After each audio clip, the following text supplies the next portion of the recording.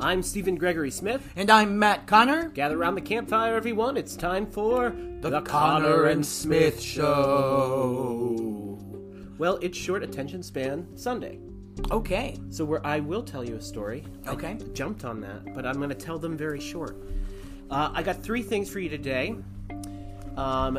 First comes to us from the Atlas Obscura about the abandoned drawbridge control room in Washington, D.C.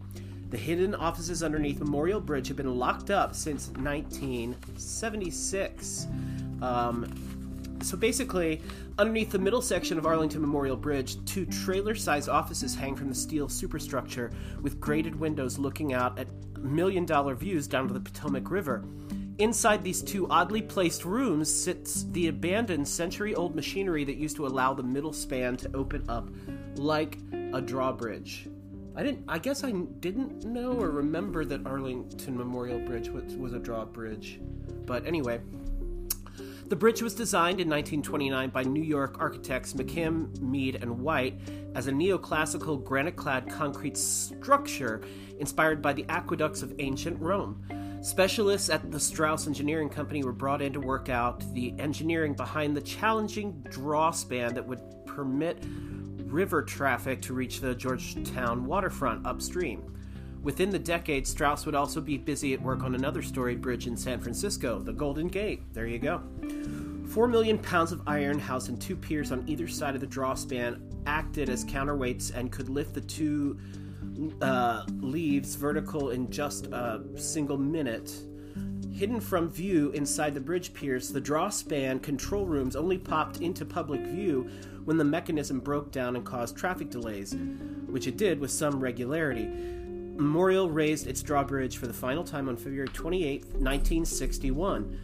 The Theodore Roosevelt Bridge, under construction a third of a mile upstream, was a solid concrete structure which eliminated the functionality of Memorial's draw span. Finally, in 1976, the leaves of the Memorial... Am I saying that right? Is it the leaves of the bridge? Mm-hmm. Memorial... I've never seen that. Memorial Bridge draw were sealed and the doors to the control room locked for good. Most Washingtonians today have forgotten that the drawbridge section ever existed. Its stamped metal facade blends in with the granite and only betrays their secret when viewed from below. Back in the day, engineers would have entered the control rooms through small doorways tucked into the corner of the sidewalk above. Today, the only way you can catch a glimpse is by boat. So know before you go. You can rent a kayak in Georgetown and paddle down there when it's nice out. We have seen it because we've been on a boat going under that bridge, and we've seen that little control room. Always wondered what was that about. So yeah, at first you're like, is it a food truck? Is it a drive-through window? Is it a little bank? Like, what is under this bridge? Yeah, it's definitely not a food truck, but wouldn't that be amazing? All right, we will be right back. From award-winning journalist and author Michael Lee Pope, The Ghosts of Alexandria. His spellbinding book tells of historical intrigue, the brutal beginnings of a port city, romances that end in tragedy, restless spirits like the tomb of the female stranger who's said to haunt Gadsby's Tavern, and the 3 falling ghosts of the Carlisle House. Explore the supernatural journey of the Ghosts of Alexandria, available at arcadiapublishing.com.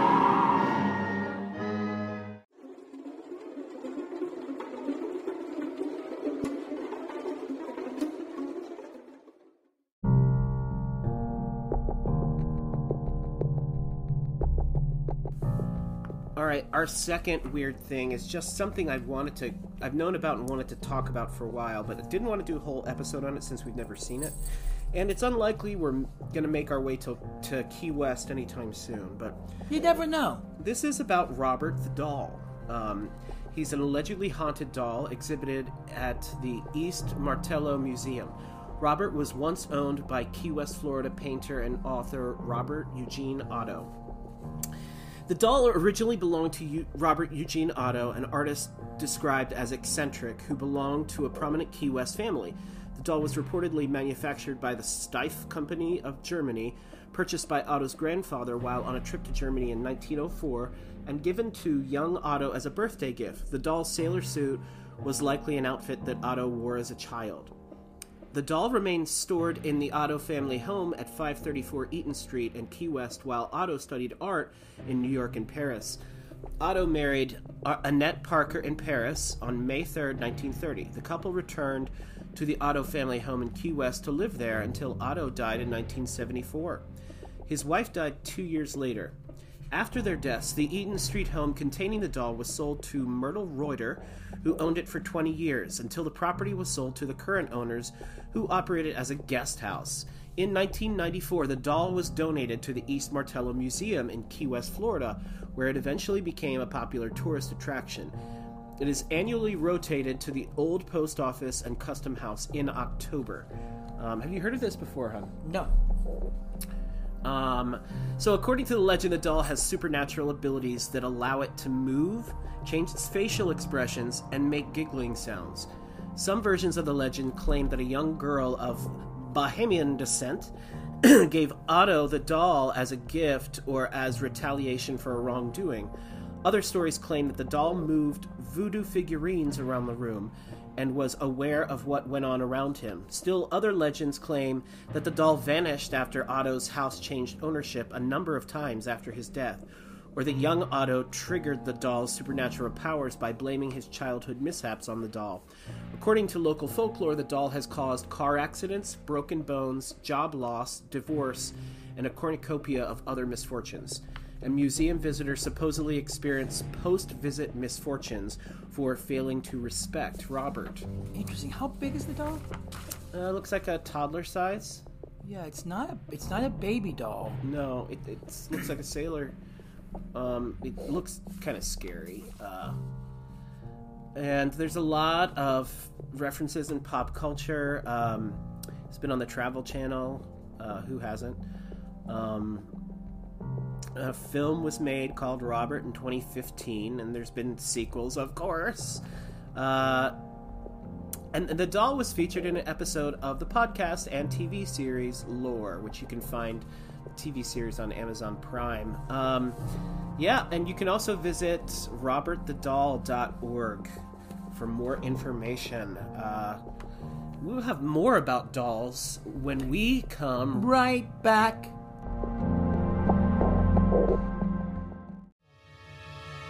For generations, people in Fairfax, Virginia have heard tales of the Bunny Man. Now, Bunny Man Brewing offers a tasty array of high-quality microbrews with a rotation of unique flavors. Come by to have a sample, and maybe even catch a glimpse of the legendary hopper. But bring a friend, because you don't ever want to drink alone. Check our hours and see what's on tap at bunnymanbrewing.com.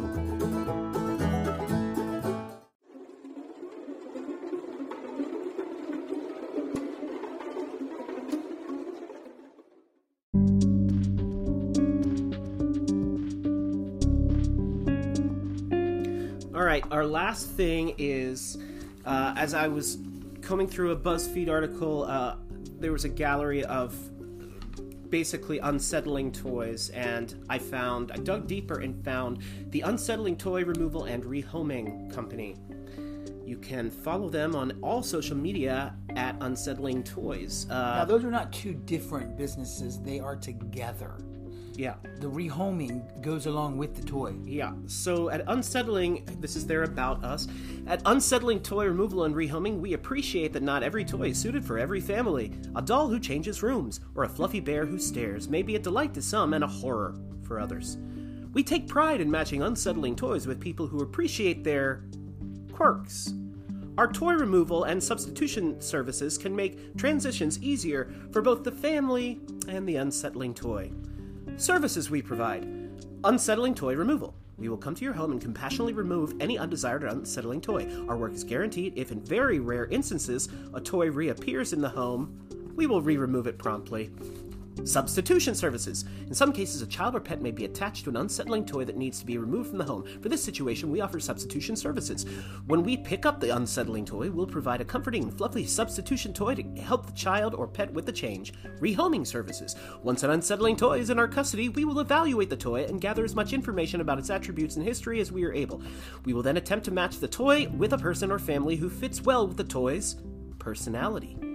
For a small adoption fee, we will rehome the toy with its new people.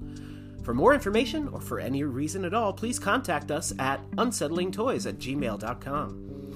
You can find them on social media at Unsettling Toys on Facebook, Twitter, TikTok, YouTube, and on Instagram.